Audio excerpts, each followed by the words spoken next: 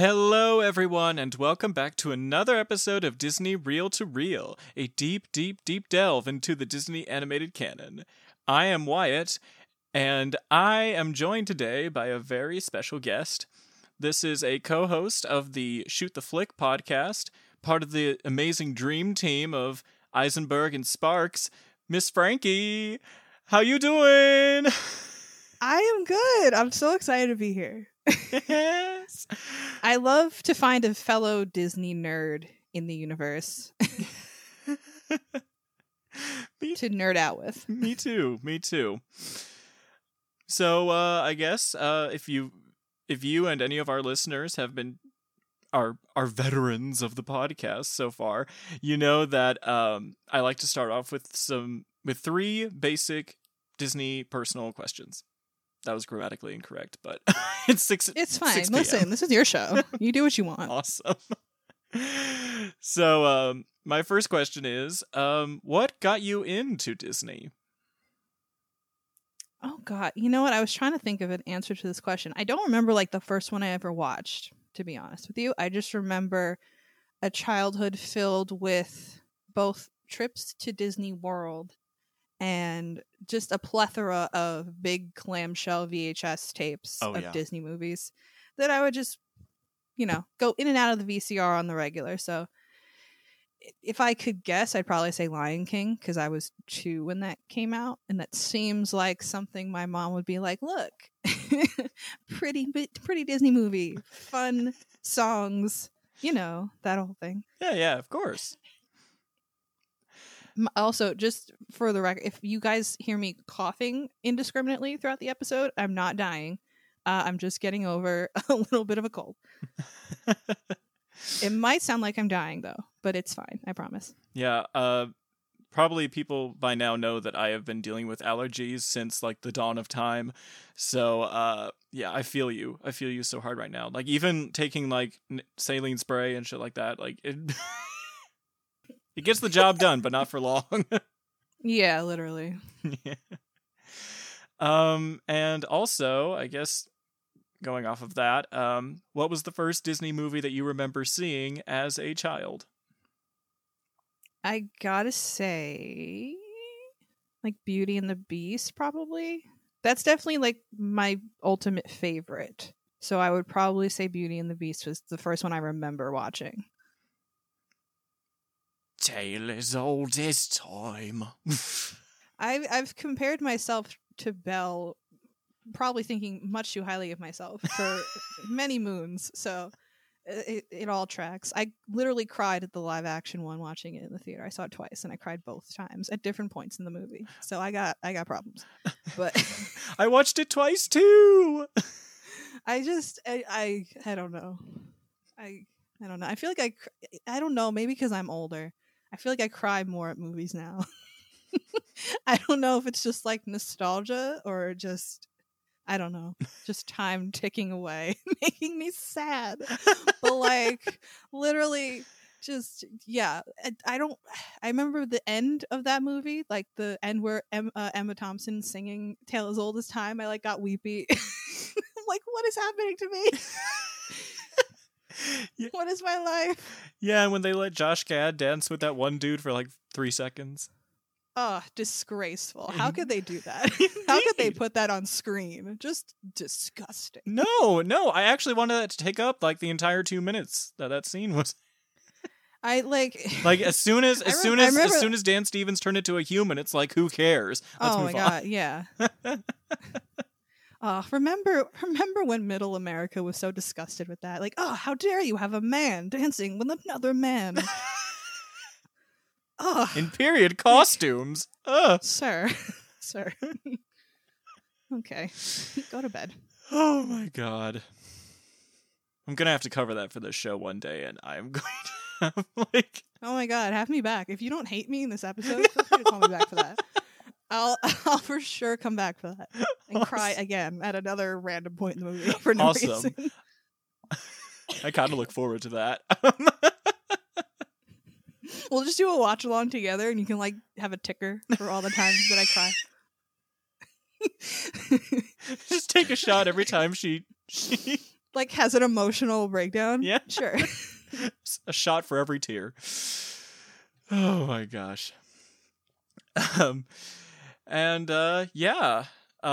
So we are going to be discussing sequence 1A of Walt Disney's Snow White and the Seven Dwarfs. Why do y'all ask? Because I to be fair, I also ask. Not that I didn't do it. I did it with glee, but like I was like, why this one? I'm curious. Well, I have yet to get to this movie in my animation era rankings. So basically this is the part where I really, really get into the feels. So Snow White is my Lion King. It's my Beauty and the Beast. It's my Little Mermaid. This is the movie that I grew up with, and the one that is the hardest to... It's not hard to be critical about it, but it's hard to take away the nostalgia of watching it as a kid. And now it's kind of the movie that has really shaped how I view Disney, how I view film, how I view history, how I view fashion. Like, it's done so much. I even have a fairly good understanding of, like, tabletop role-playing because of Snow White. I would love to connect the dots on that one, but continue, because I'm loving this. Well, really, it's just that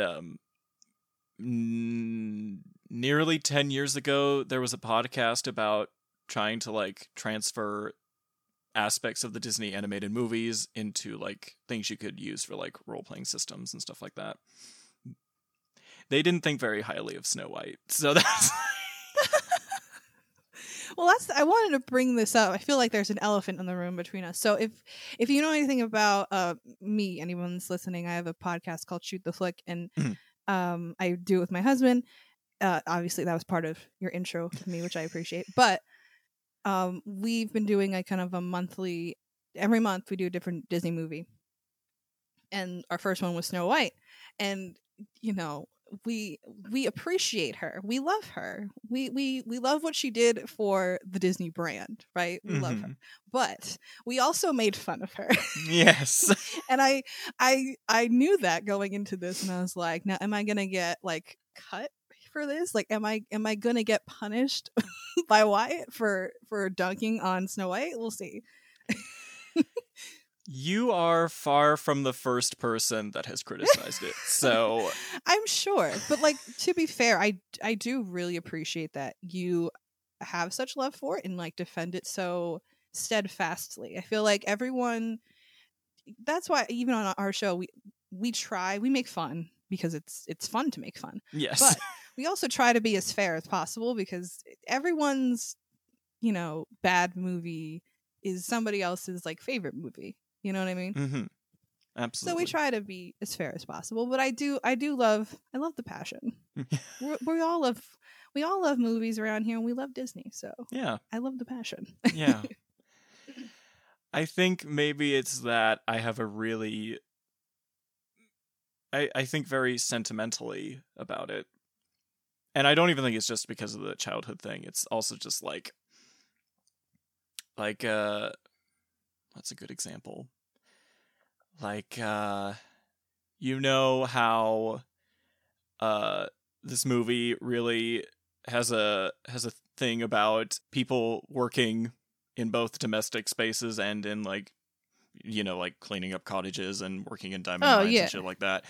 But I kind of take that to be like this fairy tale fantasy version of like how relationships between men and women were in the 1930s when this movie came out and shit like that. And I'm not like, here's the really interesting thing. Snow White is probably my favorite piece of conservative media. Like, I mean, listen, some would say you're on an island, but like, yes. you stand on that island, dude, and you just like, you wear the colors proud, like, you know, it's commendable. Yeah. And the thing is, like, I don't I have never taken away any like conservative values from ever having watched it. I don't believe that it's like women belong in the home. I don't think that either. It's like the same thing where like with any movies like that like all the like people say that about Cinderella. Not to cut you off, I'm sorry. No, you're good. People say that about Cinderella too. Like, oh, I'm not having my kids watch Cinderella. Oh, the girl has to wait for a prince. Let me tell you something. I watched Cinderella a lot growing up too. I watched a lot of adaptations of the Cinderella story in movie form. I did not grow up thinking that I had to. Women belonged cleaning the house and I can only be valued by a man. I didn't grow up thinking that from a movie. Like that's not a thing that happens. No. And that sounds like it's something that older people project onto children, which is strange. I don't get it, but well, because maybe there are some, housewives out there that feel a little bitter and they're like, well, I don't want my daughter feeling like that. But it's like, I don't think Cinderella made you feel like that. I think maybe other societal things made you feel that way. Maybe the way your parents raised you made you feel that way. But yeah, you can't blame Snow White or Cinderella for, like societal quote unquote norms. It's like blaming the symptom for the overall problem. Yeah. You know what I mean? Absolutely. And also just going off of that, I will say, just to acknowledge that I do see faults in this movie, that like I've noticed that there are at least 3 instances of racist stereotyping in the movie. One of them you guys already pointed out on your show.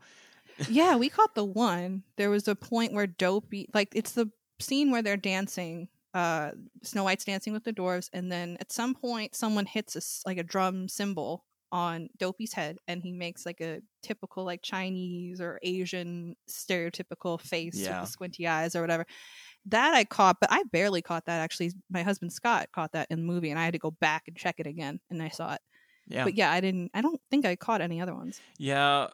The other one, it's pretty unknown, but I've done enough research to be like, Walt referred to this in this manner in a story session or something like that. And that is when the dwarfs were sneaking around the house and Sneezy blew them into the wall and they like piled up on top of each other.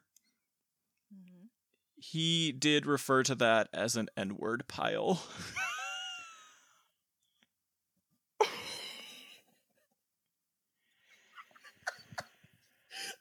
What the fuck? Yeah. I feel bad for laughing, but like, holy fuck. Yeah.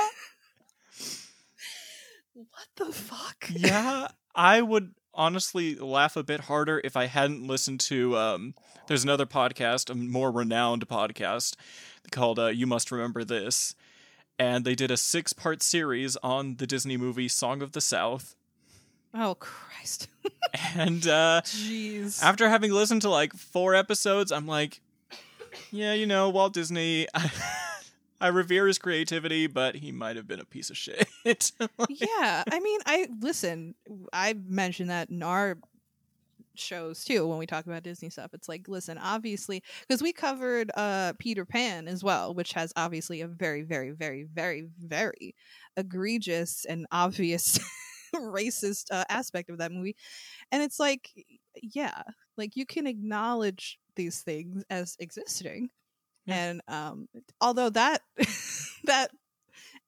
one that you just said, yeah, I did not know that, and now I do, and that's a piece of information that will live in my brain forever. Yeah.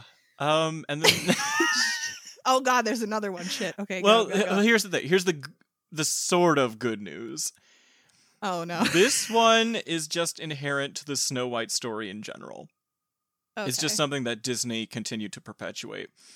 Which is the whole thing about Snow White being the fairest in the land. Oh, right. Yeah. Yeah. And that's just a general, like, European, like, bias against, like people white of color. Equals beautiful. Yeah. Right. But it's just rough because I've found 2 African variants of that story.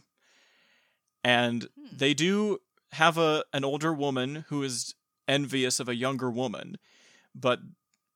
And to be fair, like, I did read these in, like, English translations, but they they say that these women are jealous of the younger women for being beautiful as opposed to being fair. Right. Okay. Yeah, I mean, I guess it could be interpreted either way. So it's like that one's, I guess, a little more open to interpretation. But the other one's not as open to interpretation. No, ma'am. Jesus. Holy crap. That's crazy. Yeah.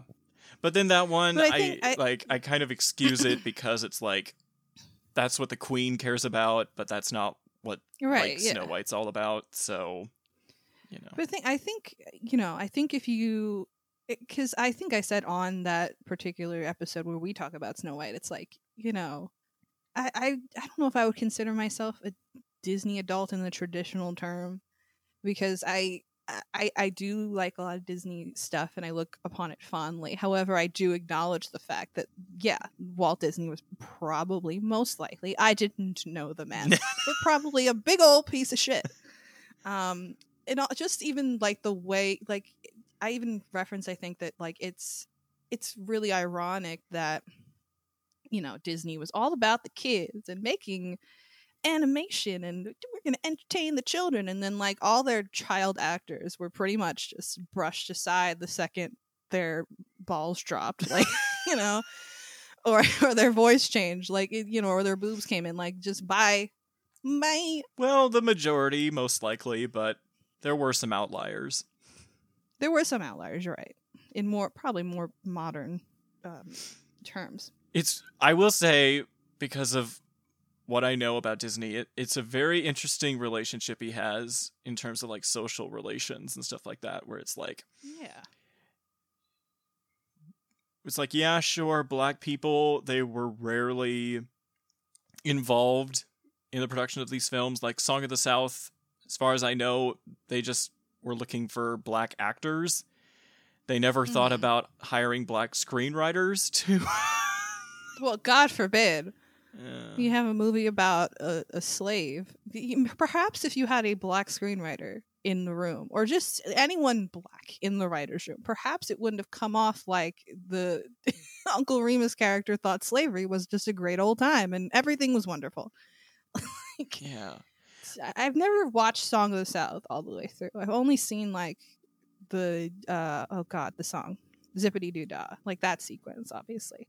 Yeah. But yeah, I mean, I don't know much about that movie, but I don't see. Well, I do see why they keep it hidden, but it's like why if you put what's it called, like before the movie, you put the text on Disney Plus and you're like, oh, this may have inappropriate connotations towards certain groups of people. Yeah. Wink wink, black people, wink wink, Native Americans, Asians, whatever. Why can't you do that for Song of the South? Why do you have to take Zippity Doo Dah out of the lexicon? Because Zippity Doo Dah is not racist. It's just a fun little song that happens to be in a racist movie. I mean, I get why you have to get rid of. I get why you got rid of Splash Mountain. Splash Mountain probably had to go. I mean, the song does have some, like. I'm sorry, everyone. We are getting a bit off track. We're getting off of town. This is my fault. No, you're good. I'm like, no. But no, I love that we're having the conversation. Because I'm trying to think. I'm trying to like go through the song in my head, but is there like negative connotations in that song? Well, it's like I remember that I've heard that there was a song based in like minstrel show culture back in like the 19th century that used like a similar like it wasn't that exact song, but it was like a zip-a-dud-duddy zip-and-dud-day sort of thing. Okay. So it comes from that culture of doing things, which was awful. Obviously, yeah. But like, I mean, listen, yeah. I'm not mad about it, because that's what it irritates me when people get mad about, like Zippity Doo Dah getting taken out and like not, or Splash Mountain getting a refurb. First of all, Splash Mountain needs a refurb, even if it wasn't, even if it didn't have like potentially racist connotations. It needed a refurb, but also I don't. It's not a big deal. It's gonna be the same ride, just with a different Like, who cares? I don't. Yeah. I don't get it. You don't have to be so protective of it. Also, you know what? For years, I thought that Splash Mountain. Again, we're getting so off topic. I'm sorry, but this is the last thing. I could have sworn to God, if you had told me Splash Mountain was like from the birth of Disneyland or Disney World, I would have totally believed that. Like, whenever Disneyland opened, I don't even remember. 1955. It opened in didn't Splash Mountain open in the 90s? 1989. Yeah. Did we not know Song of the South was problematic in 1989? We knew, and the film had been removed from theatrical showings 3 years prior. I found that out recently, relatively recently, when all the chitter chatter about the refurb started. Yeah. And I was like, wait, it opened in 1989. So, and no one was talking about Song of the South. So why did we think that the ride was a good idea?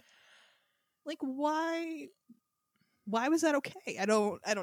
It's weird. It's an odd choice. It's not like you don't have plenty of things to go from. You have many, many much movies that you can make a water ride out. Hell, didn't Little Mermaid come out in 1989? November, yeah. And you would think that perhaps would have been a better theme for a water ride. I mean, I don't know. I'm not a genius, but we had to go with Song of the South. Okay. Well, I mean, I think they started building that in 1987. So Little Mermaid obviously wasn't out yet, so I bet that they didn't want to take a risk on a movie that wouldn't have been successful. Probably, at least, especially since before Little Mermaid, Disney movies were doing eh. So I get it, but still, you could have done something else. Yeah, absolutely. And I'm one of those people. I was waiting for that ride to get the refurb. I was like, I could care less about this. Yeah, it's if they were tearing down the whole, it's gonna be the same ride, just with good, it's gonna have songs from Princess and the Frog. It's gonna have a whole New Orleans thing. It's gonna look great. So I don't know what everyone's upset about. Yeah, they just want to be upset. Yep, that's the internet. Legit. Oh my gosh. This got off the rails, and I'm so sorry. You are totally good. This is what happens when you have two Disney nerds just shooting the shit. This is what happens. Indeed. You just talk about Indeed. Random stuff. Oh yeah, now I remember what I was going to say. Yes, let's get back on. Yeah, well, no, I was just going to say a little bit more about the racial thing. It's obviously their relations with African Americans weren't great, but I've been reading a lot of stuff about how they have multiple Asian American employees working at the studio while Walt was around, even before the war. And I think Walt tried to ensure that they got a job in the merchandising department that they had in New York around the time that the internment camps were being constructed. So, he was assisting one of his artists from being incarcerated. Oh. So lovely. Yeah. So it's just that's just something weird about history, It's selective racism. So I guess with all of that out of the way. Yay. Yeah, I guess we can get into sequence 1A.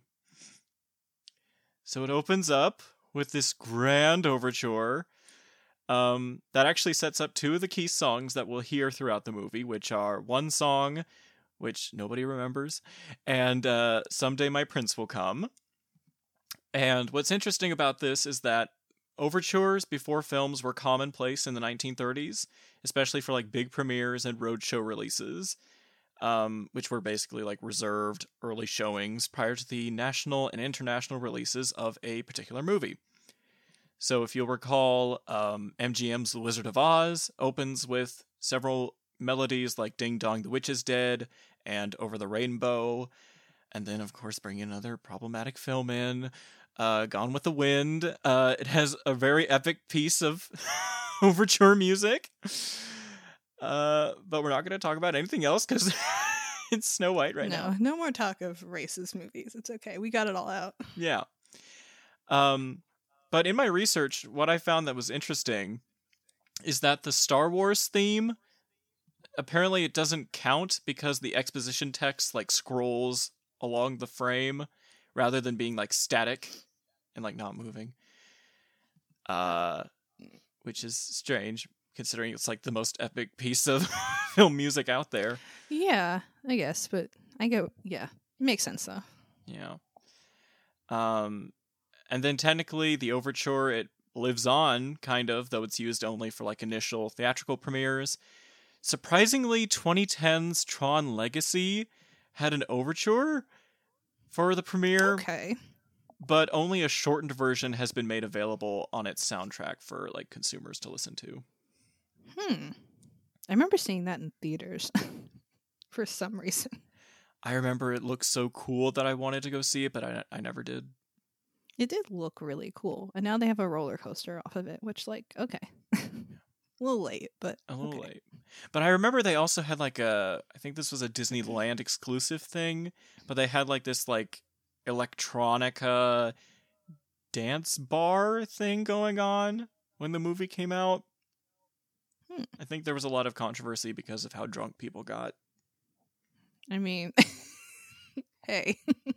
I mean, Anaheim, you California. Get mad. You have a whole park where they encourage you to drink around the world. You can't really get mad at people for getting shit-faced. Shit-faced in 2010, baby. I mean, I just graduated high school at that time, so I couldn't. But, I mean, you know. Yeah. Wink, wink. Sorry, Mom. Oh, my goodness. But basically the point of all that was to say that Snow White, it already bears strong connections to Hollywood movies of the day. And, you know, obviously Walt is like, please take my shit seriously. And we were like, cool. Was he just like the crackpot in Hollywood at that time? I'm sure, right? They're like, oh, he's gonna draw pictures and make a movie out of it? Okay, have fun, buddy. I mean, he wasn't forcing his stars to perform while on methamphetamine, so I don't think he's the craziest one. You know, that's fair. Yeah. Oh my God, poor Judy. Oh God, Judy. We just did The Wiz on our show, and I've been thinking of Judy a lot lately. Just like, damn, she got a short end of the stick. Yeah, and on Pride Month too. Yeah, true. Yeah, damn. And then the most notable thing in the opening credits is the little message that he leaves to his staff at the beginning. But not the voice actors, because voice actors aren't people. We don't acknowledge them at all. It is that. I'm not going to deny that, but also I feel like Snow White was the one movie where he was really trying to sell the idea of this fairy tale made real, and like treating it as like because with the art direction, you know, it's really going for that realistic Gothic Germanic look, and Snow White looks realistic, but she still looks weird. I was going to say, she looks realistic too. I will admit she barely has a nose. The first time you see her, she has like 2 little dots as a nose. Like, that's it. I still think it's great. Like, right. Listen, I don't judge. It's 1939. 37. 37, sorry. So yeah, I mean, you know, they did what they could do, and they did really well. Yeah. And looking back, I just choose to revise history and be like, it was an artistic choice. Just go with it. It was an artistic choice to not give Snow White a nose. That's okay. She doesn't need a nose. That's why she's got that nasally voice. She's got like 2 little slits for nose. Oh my gosh. We love her though. We love her so much. We love her even though she doesn't have a nose. She's Voldemort. She's Voldemorting it up right now. For sure. Now I'm just picturing like Snow White's voice on Voldemort, and it's making me really it's making me really happy. That makes me happy. Oh, there's a really great story about her voice that I really wish I could share. I really, really want to share it, but it's for the wishing well scene. We'll get there. We'll get there someday. I did. No, that wasn't a dig at you. I mean, that I just... No, I know. It's okay if it was. Listen, I give as good as I get. It's fine. Oh my goodness. Okay, fine. I'll go ahead and share it now. You don't have to. I know, but We're gonna get there. It's so good though. It's so good.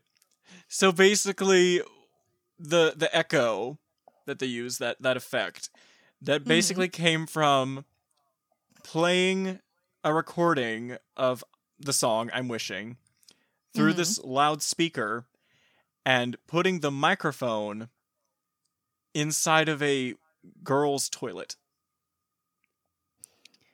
All right. And that is real. Like, the literal sound engineer on that movie confirmed that.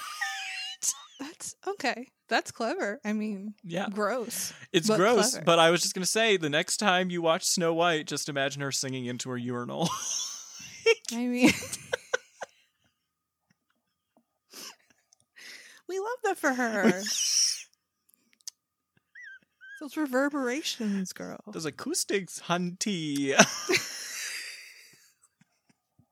Not hunty. Oh, jeez.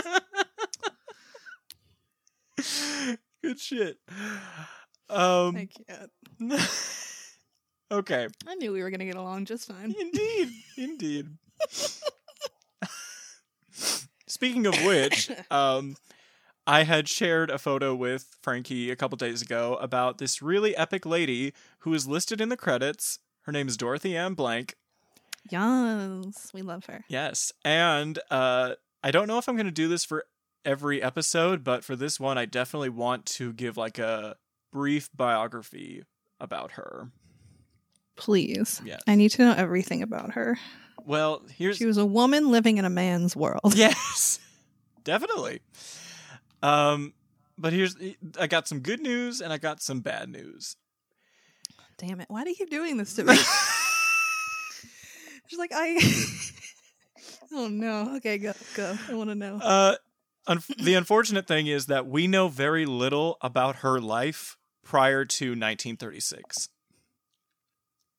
And that's not a fault of any historians, male or female. It's just that there's not enough documentation. And we know even less about what happened after she left the studio at an unknown date. So we just know she was there. Jeez. But what we do know is that she worked as a journalist previously for publications like College Humor and Red Book, which is a women's magazine that I think is still running today. Love that. We love a feminist icon. Feminist icon. I don't know if any of Jamie Lee Curtis's Activia yogurt commercials, like any ads for them, were in those magazines, but she has an Oscar now. I know she does. You know what? She's like the same thing though. She owns her shit. She's like, I used to sell yogurt that made you poop your pants, and now I have an Oscar. So like, what are you gonna do? She is fabulous. But afterwards, she got to working for a man named Hal Horn, who was a publicity director for the United Arts Production Company, which was the studio that distributed Disney short cartoons up through 1937. So basically, I think what happened was they didn't have faith in Snow White, and so Walt was like, fine, I'm going to move my nice little animated ass on over to RKO Radio Pictures, negotiate a deal with them, and then distribute my cartoons and movies for the next, 15 years. Because that's how you work, bitch. She worked. Yeah. Walt and his brother Roy O. Disney had such a good professional relationship with Horn that they once consulted him on how to promote Snow White, and the advice he gave them went as follows. Quote, oh jeez. Well, here's your policy. Keep them wondering, just so they keep talking. Unquote. Okay, that's not a bad policy for even now. No. Just let people be ignorant about your product till it comes out. And then make the millions. Get the chatter going. Indeed. Probably not too dissimilar from the Little Mermaid remake. Well, true. Yeah. I feel like there wasn't much left up to imagination there. They kind of just like, here's our designs. Do you like them? No? Okay. Well, we're going to keep them the same. Yeah. And you're racist. So. Oh my God. Oh my God. But Dorothy, she was soon hired on to the male-dominated story department on the 20th of July, 1936. But gradually rose through the ranks to form the story research department with Bianca Majoli and Grace Huntington, which explored all kinds of stories from across all nations, except probably Africa, that could be suitable for Disney films. I mean, you know... Guys, I'm sorry. I did not expect this to be a massive undercurrent. I know. But it's happening. And you know what? We're confronting it because we aren't pussy bitches. We are not pussy-footed bitches. So basically, the point of the story research department was that they'd create a bibliography of every version of a story, then write up a rough synopsis, before finally working with writers and sketch artists to form a continuity script. If all that was approved, along with casting, budgeting, scheduling, and pre-production planning with the film's director, in this case David Hand, the film would begin production. And I actually found some synopses she wrote up for Oscar Wilde's The Happy Prince and Hans Christian Andersen's The Steadfast Tin Soldier. So it was a legit thing. I actually should have shared that with you before we started, but what? The synopses, somebody scanned them in and made copies. But yeah, it was real shit. But the studio that she was working at, the Hyperion Studios, which was Disney's main studio, it was actually named for its address, which was 2719 Hyperion Avenue. And at the time, it housed nearly 700 employees. But as Snow White came closer to its December 21st deadline, Dorothy's department, along with several others, wound up having to move over to various apartment houses near the studio to make room for the incoming production control department. So basically, parts of this movie were probably produced near a urinal. Or a bathroom sink. What? There's a few themes going throughout this whole episode. I know, it's practically Freudian. Mm-hmm. Guys, I'm fine, I swear. I'm not. I'm never fine, but I mean, if you listen to my show, you know that, so it's fine. I think I just heard my dog howling. She's like, Mom, what are you doing in there?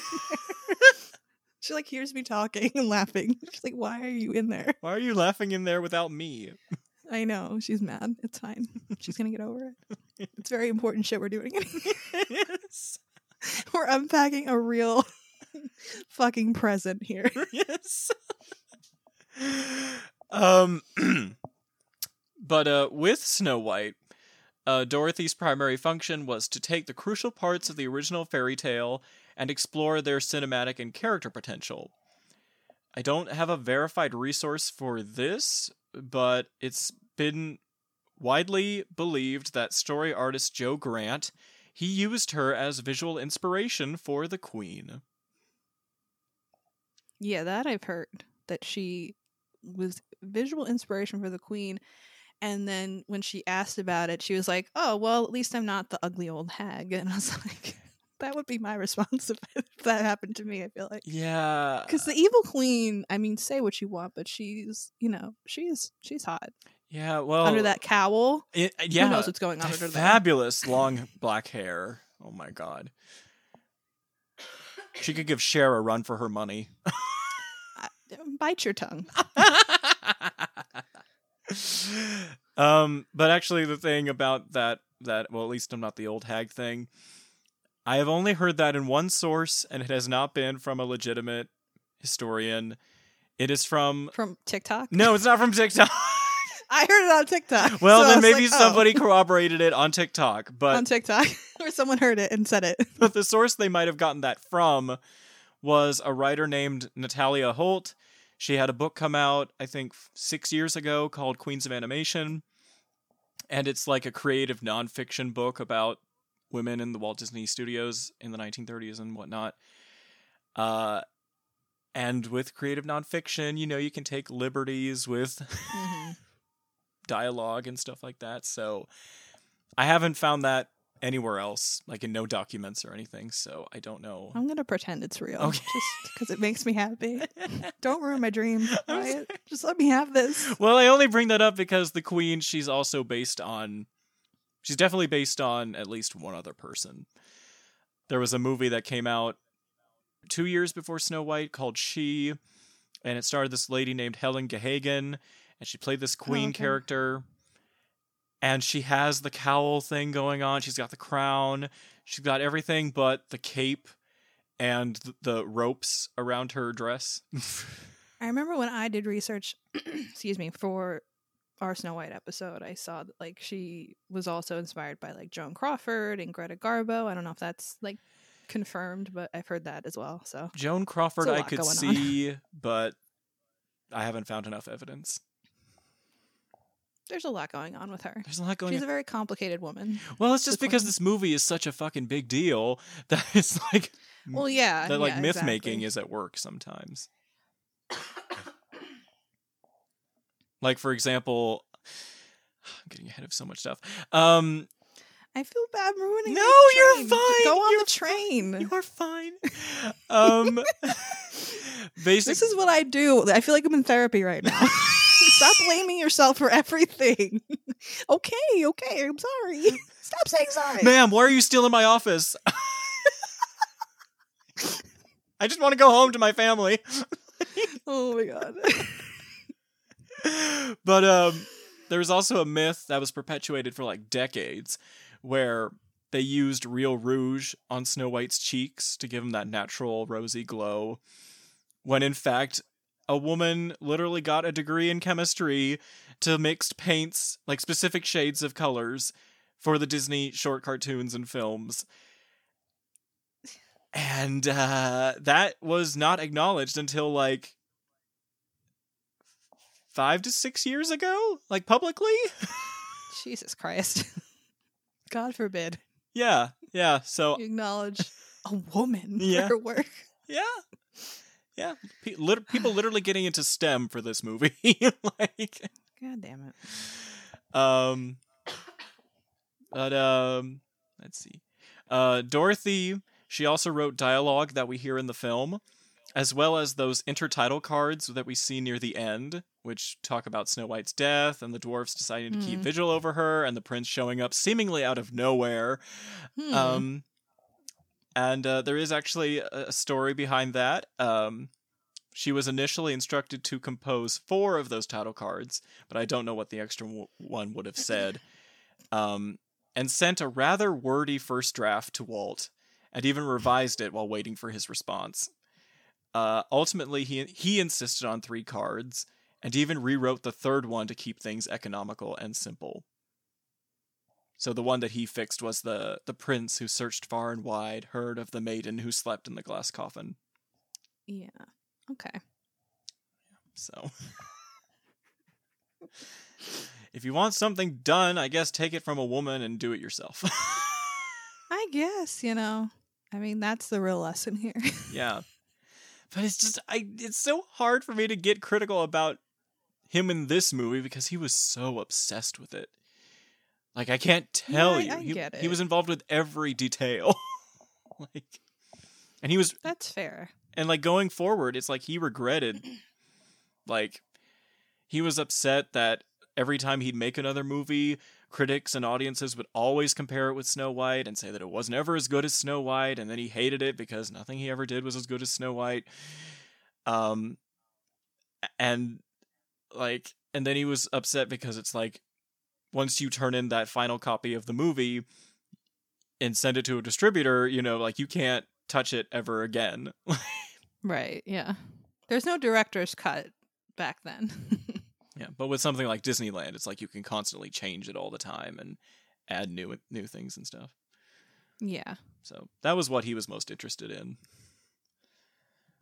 But and then further input from Blank involved her objection to Snow White's bird friends using their feet to make designs in Grumpy's pie crust. Okay. That is in the movie. Seems like such a random thing to get upset about. That is in the movie. And I kind of agree with her because this movie is shooting to be like fantasy realism, it is kind of unsanitary to have animals. Are you serious? Like, they're cleaning the house with their asses. All of them. The squirrels, the fucking deer. But nobody's eating bunnies, off the fucking floor. They're all. But okay. They're cleaning the dishes with they use their ass as their primary cleaning tool. If I was pedantic enough about this movie to tell you like what things they do with their asses and what things they do with tails and shit like that. Oh, you're absolutely this pedantic about the movie. Let's be real. But like, my point is like, it I guess shows her passion for the movie as well. I'll put it in a positive spin. She's worried about birds walking on a pie. Meanwhile, all these animals are cleaning this house with their asses. But I mean, no, it's fine. It's fine. Oh my gosh. This is not the hill I'm going to die on. So listen. I would assume not. But there were more important things that she was involved with, like she was actually really involved with the sequences with the queen, so I think that's why she got caricatured in a way. But one of her ideas was to let the queen plan her own misdeeds as opposed to being advised by her magic mirror. Like, especially if like there was an alternate, well, not an alternate, there was like an abandoned storyline where the prince, he was actually supposed to be captured by the queen, taken to her dungeon, and she would go to him being like, hey, I know you're into Snow White, but look at my goods. Oh my God, stop. And he was like, no, I will not marry you. And so she decided to flood the dungeon and drown him, but then... I love this. Yeah. This is like the baddest ass bitch. Okay, yes, continue. But then apparently Snow White's bird friends were supposed to have rescued him before the water level rose above his head and shit like that. And then he was supposed to go off and do this elaborate fight with the guards and Errol Flynn type shit. And then as he's supposed to make his way to the dwarf's cottage, he took the wrong path.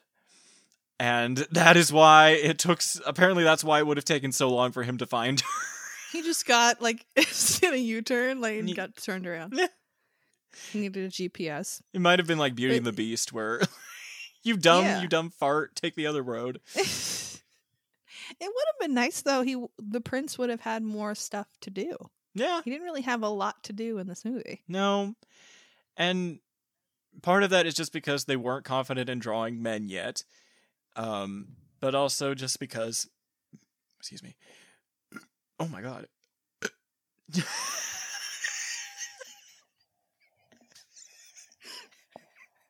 I hope you keep that in.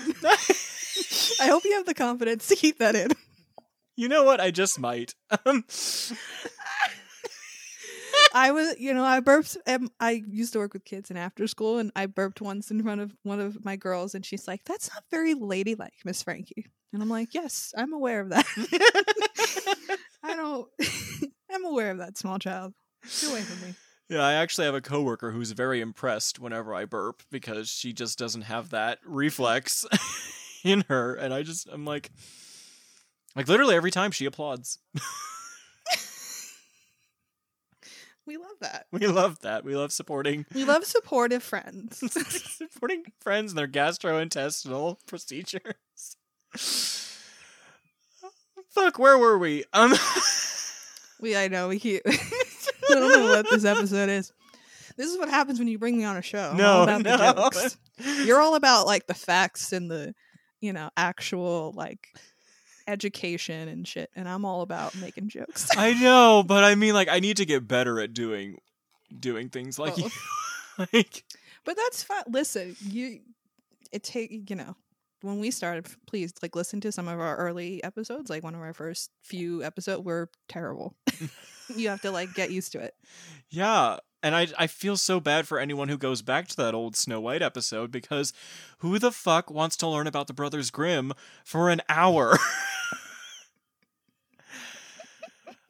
Like even I listen to it. Even I have to like go past an hour mark to be like, okay, this is where it gets entertaining. So yeah, I relate. But I was just I listened to that episode and I'm like, oh shit, he's gonna kill me. I'm gonna make jokes about Snow White for an hour and he's gonna hate me. I can take it on the chin. Oh fuck. Oh yes, and then the other main thing that she contributed was the balancing of the use of gags in the hi-ho sequence with the music and its world building. So she was helpful in making it more efficient. That works. You listen, when you need efficiency, you call a Dorothy and Blank. But yeah, no, that's probably one of my favorite sequences in the whole movie, so that makes sense. Yeah. It's probably my second favorite. But it's probably my favorite plot relevant scene. Yeah. No, that works too. That's fair. Like the only scene I don't care for is when they're washing their damn hands. Oh my god. I talked about that in our episode. I was like, there's a whole it seems like 10 years long and they're just washing their hands. I know. And I used to be like cranky about it because I was like, oh my gosh, these people just in their attention spans, like my god. But now it is not that.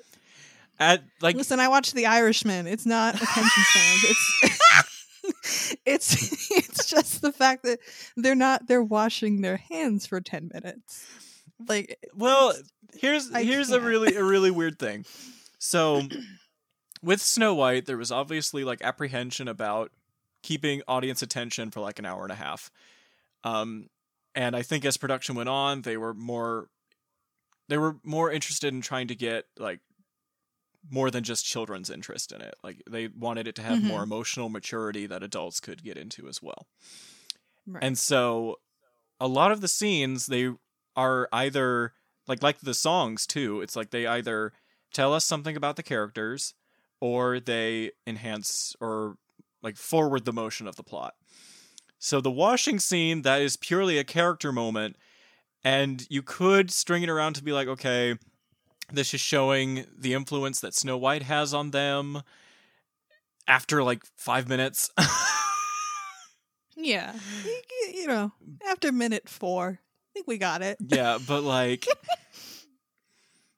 I mean, aside from demasculinizing a misogynist like Grumpy, other than that, like, I don't get much else out of it. No. Yeah. But we needed to stretch it out so we could get to that 80 minutes. Yeah. Instead of, God forbid we characterize the prince like for a minute more. No, we have to have a 10-minute hand washing scene. Look at these old men. Oh, they're washing their hands. Oh, they're cleaning themselves. They're Chinese water torturing that one poor man. Like, do you remember the one part where they're like scrubbing Grumpy and they just dunk him in like 3 times in a row? Oh yeah. It's like, holy shit, dude. Christ. And these guys have not washed themselves in like who knows how long. Yeah. If ever. No.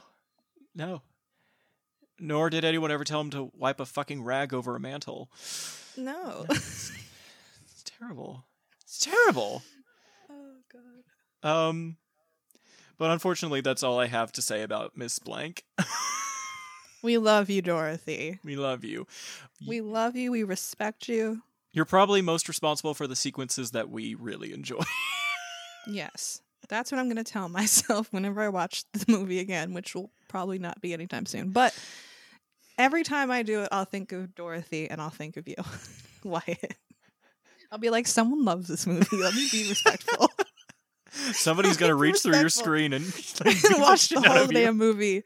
Let me watch all 10 minutes of this hand washing scene. Do not fast forward. Do not collect $200.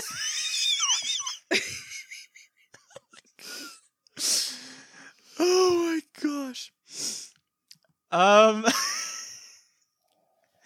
You're making me really like feel good about myself. You're laughing at all my jokes. I know.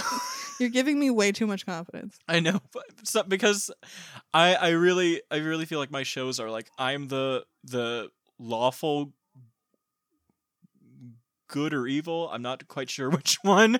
It changes episode to It episode. changes. I'm like the chaotic good. Yeah, and that's what I like. I like when my guests bring the chaos.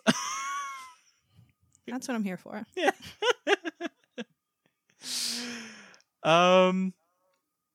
But then we move on to the storybook, which is this glorious, ornate book. I actually do have a replica that they made out, because Disney loves to merchandise everything. They actually made a replica of the book as a notebook. And I've never written anything in it, even though it's like of course not. $30. No, you don't want to sully it. But it's like one of the tackiest things that I have, because it's so cheap. I mean, listen, you like what you like. I like what I like, but it's plastic, so it's okay. It's okay. It still works. Indeed. Plastic is just as good of a material as anything else. Gets the job done. Indeed. But the pages on the inside were designed and photographed by a man named Gordon Legg, who was behind the various title cards for Disney's short cartoons up to this point. So anytime you see like an old Mickey Mouse or Donald Duck cartoon in the opening, it's like, that's that guy. I recognize his lettering. Oh, okay. In later years, he recalled Walt's instructions for the lettering. Quote, Walt said, "Make sure it's very legible. You go into this gothic style." I'm shouldn't give me a laugh at. I'm sorry. No, I've done my I Walt love the impression accent. before. I love the impression. I love it. It made me. I just wasn't expecting it, and it happened, and now it's out there in the universe. I'm just gonna go ahead and repeat the one I did for our last episode, which was he was talking about a movie, and he was like, "I've got a film I'm running tonight. Why don't you come on over?" Jesus Christ. Poor Uncle Walt. I know. I don't bring out enough of the Missouri part of it. It's too mid-Atlantic. His frozen head is turning over in whatever jar it's in. It replaces Madame Leota in the Haunted Mansion from time to time. Oh my god. If only that myth was true. Let me try it again. Rap on a table. It's time to respond. Send us a message from somewhere beyond. Now you just sound like the fucking Pepperidge Farm commercial. Holy shit. I'm crying. Okay. Holy fuck. I see my influence upon you is complete. I'm delirious. Because now you're bringing the chaos and I'm crying. Oh, okay. Eventually we're going to get to the story part. I am so sorry to everyone who thought that this is going to be like a genuine informational drop. No, we're just here to... Why would you think that? Why? What are you doing here? What are you doing here? We're talking about Snow White and I'm here. Yeah. I'm here. So after that impression, he went on to say, you go into this Gothic style, not American Gothic, but the encryption that was current at the time of the Grimm fairy tales, or before that, you know. When you went into that, why, it was pretty hard to read, I guess. It's a German Gothic type of stuff, and Walt wanted to make sure it was legible so that people could read it. Unquote. Well, I could read it. I was about to be like, fuck you, it's so pretty. I guess they succeeded. And then the book opening, it was actually filmed at the Technicolor building in Hollywood, as Legg recalled. He said, quote, do I want to do another accent? I don't know. I won't laugh. No, I don't. I encourage you to laugh. I encourage you. No, but my laughing encourages you to not do it. So Okay. So we went to Technicolor, and they had a camera on a lathe bed or something like that. So we went there, and we made several takes, and picked the best one. I turned the pages, but no hand was supposed to appear. So we would pull in close to the page before we turn to the next page, and by then, my hand would be off screen, of course. Unquote. See, I did good. I didn't. I feel like it changed, though. I almost laughed because I was like, who is this guy now? Who's this guy? Oh, my God. And I guess the final thing I have to talk about is the supposed origin story of Snow White's mother. Ooh, yes. So, I want to hear this. So basically, the original format for the movie, it would have followed the Grimm's story where it's like, there's this queen, she's sitting by a window, it's wintertime, she's sewing, embroidering some shit. Then she pricks her finger and 3 drops of blood would have fallen onto the snow. And she's like, oh my gosh, please give me a little baby with like lips red as rose, hair black as ebony, skin as white as the snow. What was it? It was something like her embroidery frame or some shit like that. And then, of course, Snow White would have been born. And I'm getting all of this from a Good Housekeeping written dramatization of the movie that Dorothy actually wrote. And this was obviously done to like promote some shit. But it has a very interesting paragraph. So it says, now, you would think a little girl born a real princess, with a pretty name like Snow White, should be very happy always, and that only the pleasantest things would happen to her. But while she was still in her cradle, the good queen died. So all the little princess could remember about her mother was a sweet lullaby she used to sing. Now, of course, we don't have anything about that in the movie because, they could barely afford to do so much. They couldn't afford to put her dying mother in, but they could afford to have 7 guys wash their fucking hands. I mean, you said it for me, but continue. Yeah. But because the movie doesn't give us anything to work with, I would like to propose a theory. Disney fan theory, not clickbait. Dum dum dum dum. Which is that the lullaby that her mother probably could have sung to her would be with a smile and a song. Which is that tracks. Yeah. Sounds like a very lullaby-ish type of thing. Yeah, and I think about that because the one thing that I've really been looking into with Snow White recently is what it has to say about trauma and abuse. Oh my God. Because here's the thing. Snow White is roughing it for most of the movie. Mm-hmm. Especially the early half. Like, think about it. Her parents are dead. She has this stepmother who's very neglectful and forces her to work as a scullery maid. She has no contacts. There's this prince that shows up just to give her some, like, genuine human, like, interaction and kindness and shit. And then this huntsman shows up that I'm assuming that she's been cool with for, like, several years, like, since she was a child. And then he's sent out to kill her. But he's like, no, fam, like, I think you're a pretty upstanding... No, fam. Sorry. Okay. No, fam. It's no really cap. Like, you are the bomb diggity Maybe Snow laugh. White. Run into the woods. Oh my God. TTYL, I'm gonna kill a wild boar. Jesus. And then she's got no home now. She's got woman, like, trying to cut her fucking head off. Or no, it's her heart. And then she just goes off into this woods where the only people who give a shit about her are literal animals and 7 old men. I mean, yeah, no, I'm catching on to what you're saying. Yeah. I'm following. And so, I think about in that particular scene where she's singing with the animals, she asks them, what do you do when things go wrong? And I guess from their natural singing, she assumes, oh, you sing a song. Oh, bro, I got you. She's like, she's like that. I once did a really good edit of Beyonce's "I've Been On" with her vocalizing. You remember how that starts? Where she's like, I think so. Yeah. It was really good. Like, it synced up perfectly. It's like Dark Side of the Moon and Wizard of Oz. It's weird.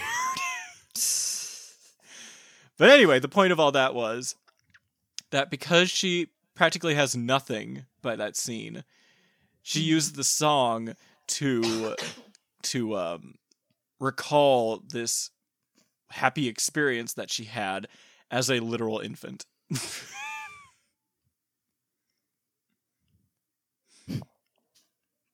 Is that a stretch? No, I don't think so. It's like, yeah, no, I'm following you. Yeah. Listen, you've analyzed this movie probably more than any other human that I know of. And I trust your judgment better than anyone else's on this subject. Well, thank you. And I can say that I've put more work into it than 80% of historians. I mean, listen, you know where the book opening was filmed. Like, you have so much knowledge that no one else would even think to look up, and you have it, and that makes you special. Why does everyone keep calling me that? No one else knows this shit. I think it's very cool that you know all this random shit. Yeah. Like, I'm learning today, but I'm also laughing. Yeah. That's where good education comes into play. It's like you have to learn, but also you have to laugh and enjoy. Yes.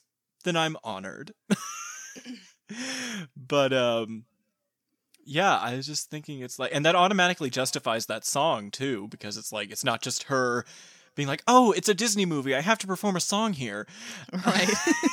Like, there's actually that makes it a reason, like motivation to it. Yeah. And then, like, you know, they have that motif playing when she's being led through the woods to the dwarf's cottage, so it's like this happy experience is like leading her to another happy one where she lives with these people and tries to be like safe and shit. And then the only bad part is that it doesn't get recalled near the end of the movie, but then it gets replaced by Someday My Prince Will Come. Mm-hmm. So it's just a little thing I have. Yeah. And then I guess if we want to round things out and talk about Snow White's father, who is seemingly absent. Okay. Yeah, what happened to the dad then? So did she kill the dad? That's what I always thought. Well, here's the thing. Here is the sweet tea that I'm about to spill. So it's really funny that the movie doesn't give us enough information about characters and setting and shit like that. And yet there are fucking children's books from the time that this movie came out that are richly detailed in like information. So kids can handle more shit than they can now. I'm about to throw that out there. Like, oh yeah. Oh, absolutely. I would agree with that. Yeah. But there were two specific ones. One of them was the one that Dorothy wrote for Good Housekeeping. The other one was a general storybook. And they gave two explanations. First one was that the queen began brewing mysterious poisons to destroy the king, and then after she killed him, that's how she usurped the throne and became like sole ruler of the kingdom. Which makes sense. Right, that definitely tracks with her vibe. However, that's not what Dorothy wrote. Dorothy, what are you up to?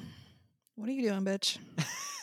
She wrote, and indeed the queen paid small attention to the king himself, so he kept on working harder and harder at being a king, and he worked so hard that he died. I mean...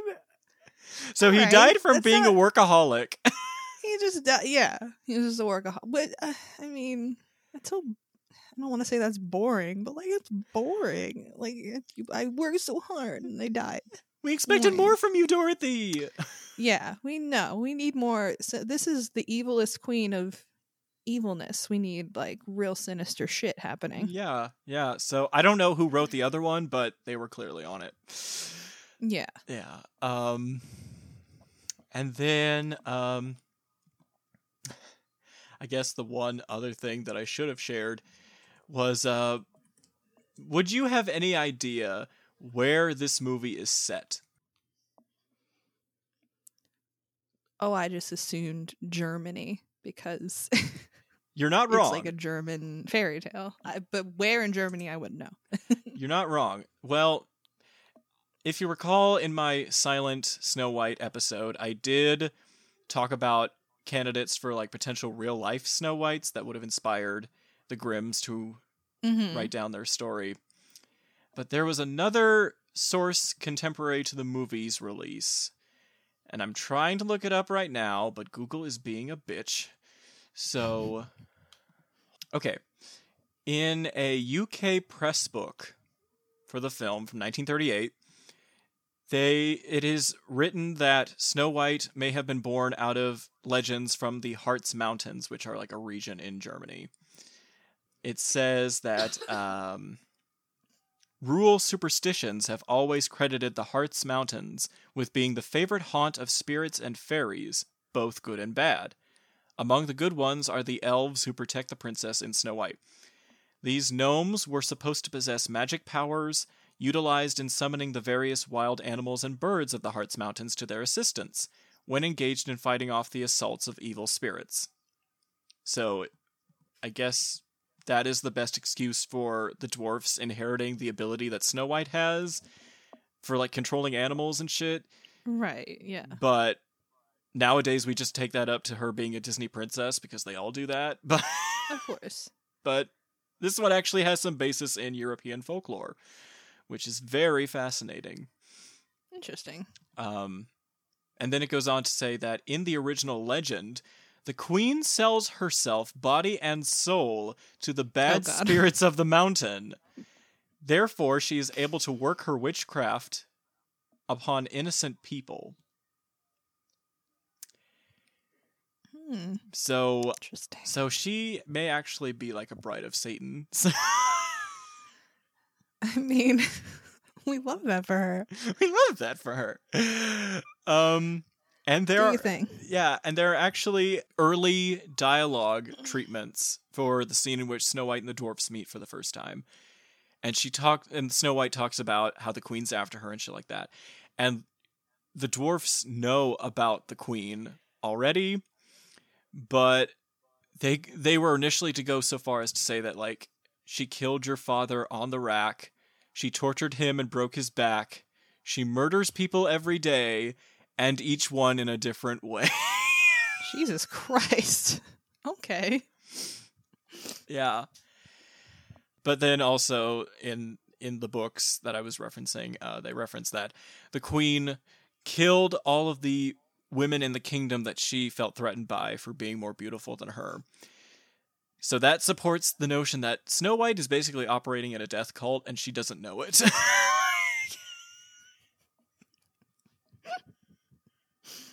I don't know how, because the queen's got all those skeletons in the basement, and I guess she never had to clean that up. Oh my god. Like, the best laugh I got in the movie was when she went down the stairs and there's a skeleton. She's like, "You thirsty?" And the kicks. Have a drink! That was the best laugh I got in the whole movie. You laughed when she taunted a corpse? I mean, I'm a sick person. What do you want from me? But yeah, I mean, I did. Okay. Listen. You wouldn't invite me on this show if you didn't know I had some problems. But I keep things chaotic and interesting. You said you like the chaos. You do, and I do. But I guess in a messy kind of way, that is the opening to Snow White. That's the only way I do things. Yeah. I don't know about you. But well, actually, I do know about you. Usually very organized. Yeah. I fucked that up today, and I'm sorry. But I'm not sorry, also, because I feel like we had really, quite a bit of fun. Yeah, we had a very good time. I'm just surprised that we didn't ever talk about High School Musical or any shit like that.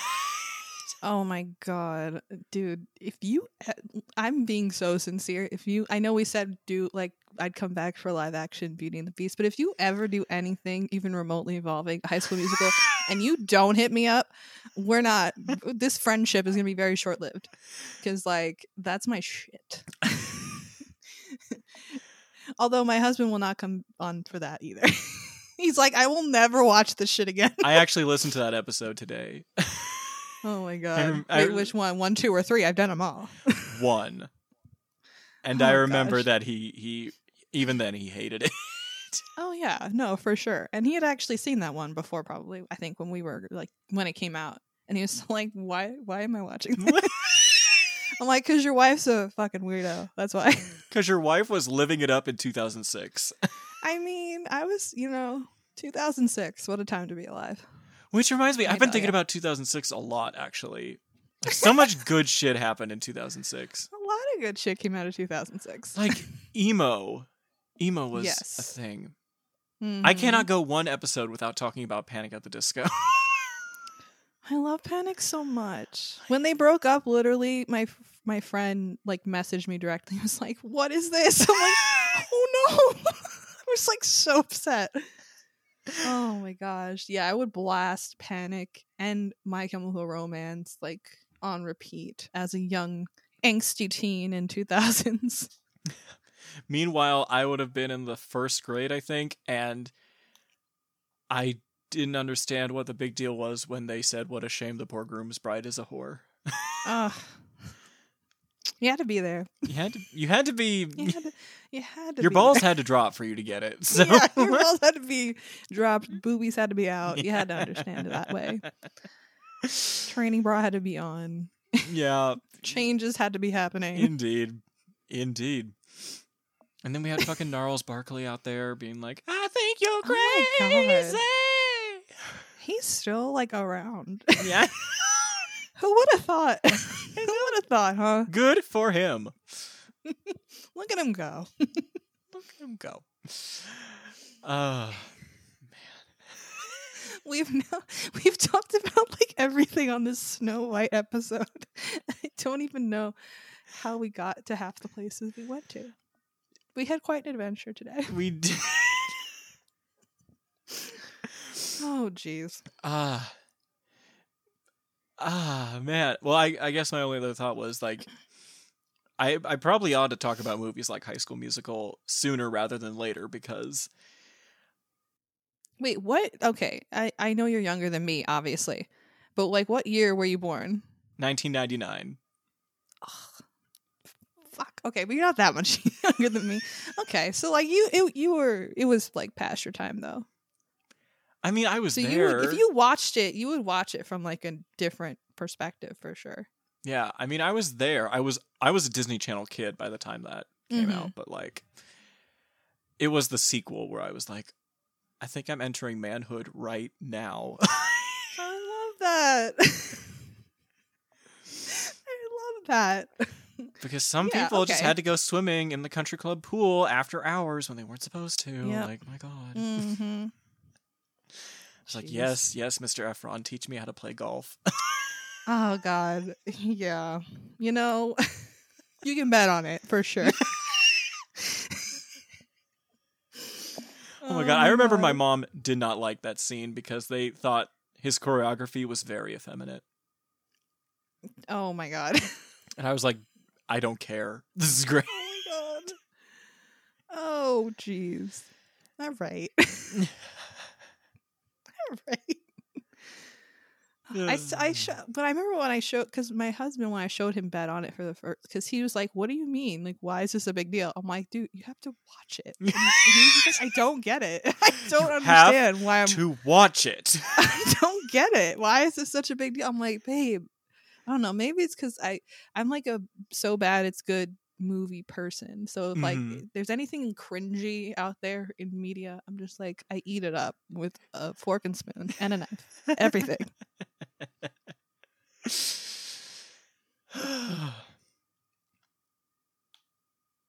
I'm trying to think of something I like that's worse. like that's like a guilty pleasure, and everything has just left my brain that isn't Snow White.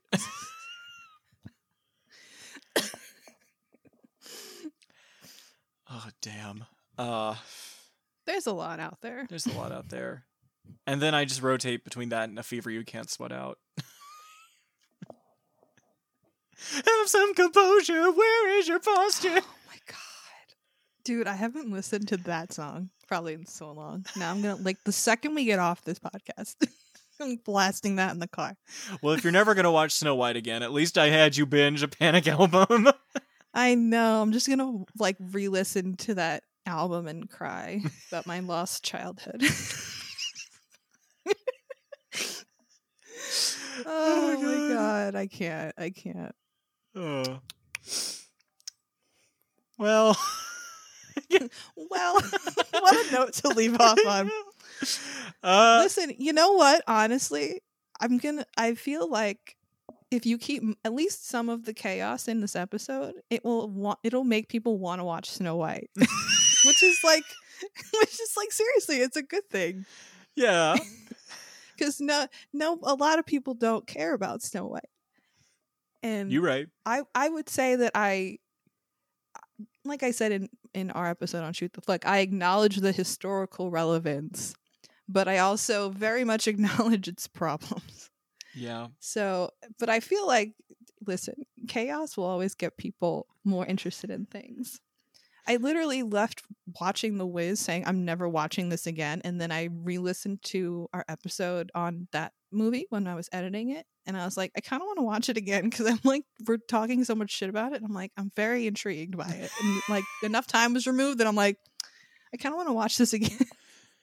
Who wrote the screenplay for that movie again? For Wiz? Was it Joel Schumacher? Yes, my friend. What? The fucking... Listen, Joel Schumacher, my friend, is a king among men. Rest in fucking peace. The genius behind The Lost Boys. And Batman and Robin. The fucking Bat card? Oh yeah, the Bat credit card. Oh my god. That's the era we're speaking of. Cinematic gold right there. Oh my god. So I guess we might. Oh, are we wrapping up now? Okay, we're actually wrap up now. Do you have anything else? Do you really? No. Just if anyone is listening to this and isn't totally turned off by my ridiculous brand of chaos, feel free to check out my podcast, Shoot the Flick, that I do with my lovely husband. We introduce each other to movies on pretty much a weekly basis. And we have this season been talking a lot about Disney movies as well. So if you're a Disney fan, come on over. Mm-hmm. And we also have talked about some DCOMs in the past, like High School Musical and Luck of the Irish, things like that. So we got a lot of Disney content over on our show too. Yeah. If you're interested. Yes. Do check them out. And I definitely want to have you on our show at some point. Oh, that'd be awesome. If you'd be interested, obviously. Oh, yes. And I want to come back on your show if you don't hate me for not for derailing your show. In this hour and a half, you've given me so many ideas. Oh my god, I'm so happy. Okay, good. Good. Oh my gosh. This is gonna be a great summer. Yes. Yeah. So I guess closing out, I have a final question that I always end every episode with. And I think we might have given enough to like suggest an answer for you, but I just want to ask you, how do you think Snow White and the Seven Dwarfs influence the way the Walt Disney Studios produces films to this day, and you cannot tell me that it inspired them to make more? Well,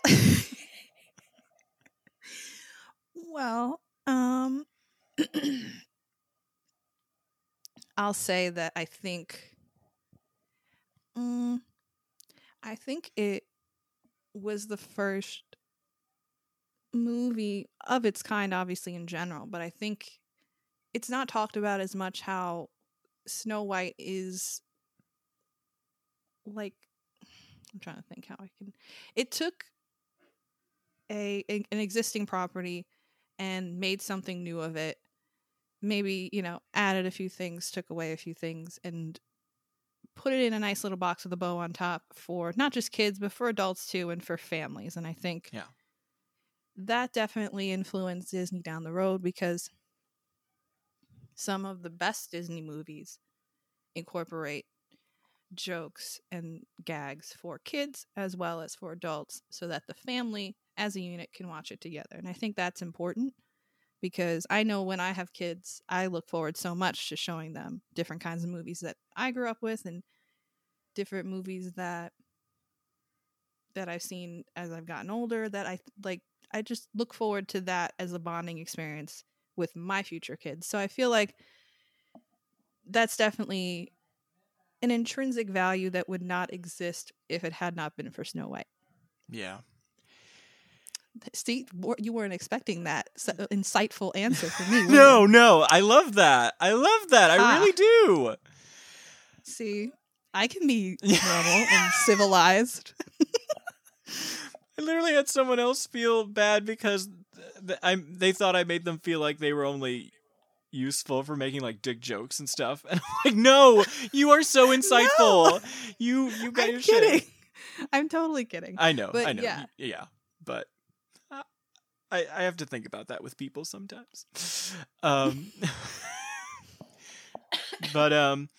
I guess since this is a question that I'm going to keep raising as the series goes on, and I'm probably going to write up an essay at the end of the series, I'll go ahead and say that this movie, I hate to throw myself out there like this, but because it's Pride Month, I'm going to go ahead and say it. This movie still makes me have hope that I'll find my Prince Charming. Oh, that was like the sweetest. That was really sweet. Yeah. Hopefully he's at an appropriate age and not, If you say he's like 31, 30 years I swear older to than God. you. Because he's not. Listen. I have done the research. He's supposed to be 18. Is he? Okay. Well, thank God for that. Yes. I know. Like, I said it on my show when I brought that up. I was like, okay, I don't think that they created that character to be 31. I think they're like, oh, the voice actor's 31. Let's just say he's 31. No. And I'm like, okay, wait. No. Wait a minute. If anything, I was like, just copy and paste Snow White's face and put it on a man. That works too, I guess. That is not accurate. That's just headcanon. But I believe it. So. No.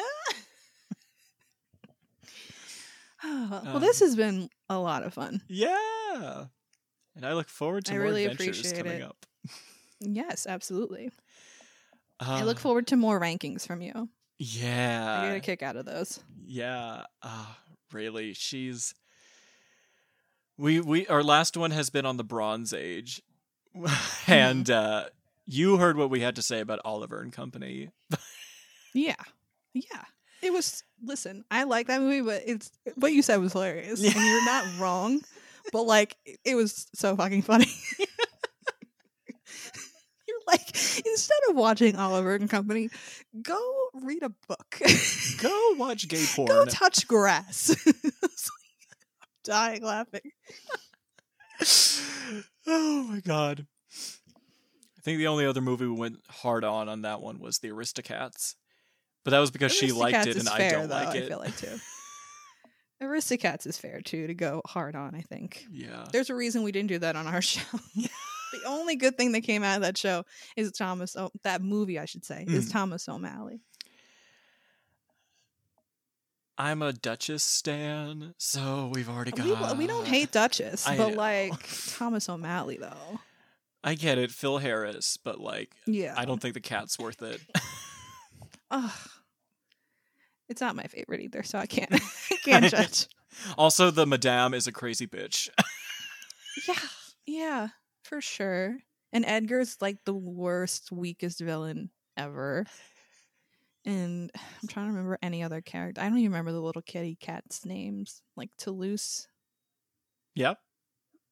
Berlioz. Yep. And Marie. Yeah, you got him. I fucking did it. See? I'm a Disney nerd too, bitch. Name all 7 dwarfs.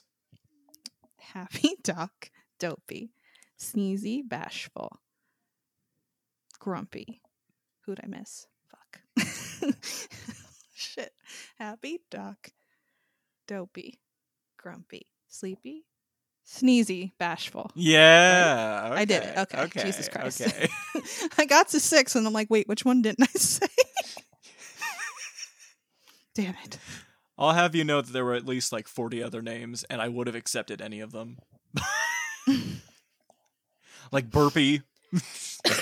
Oh, I did a list of the rejected names. Yeah. I was like, what the fuck? Yeah. Deffy was my favorite. Jesus Christ. I'm like, why? Why? Just why? Why would you do that?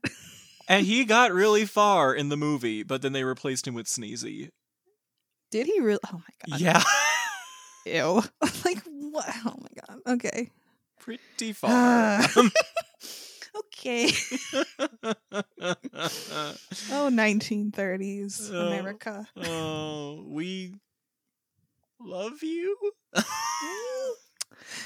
We have a love-hate relationship with you. You gave us Dorothy Ann Blank, but then you also gave us Deffy.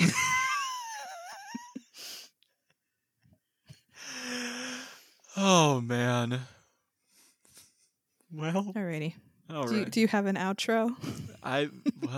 Yes. That you typically do?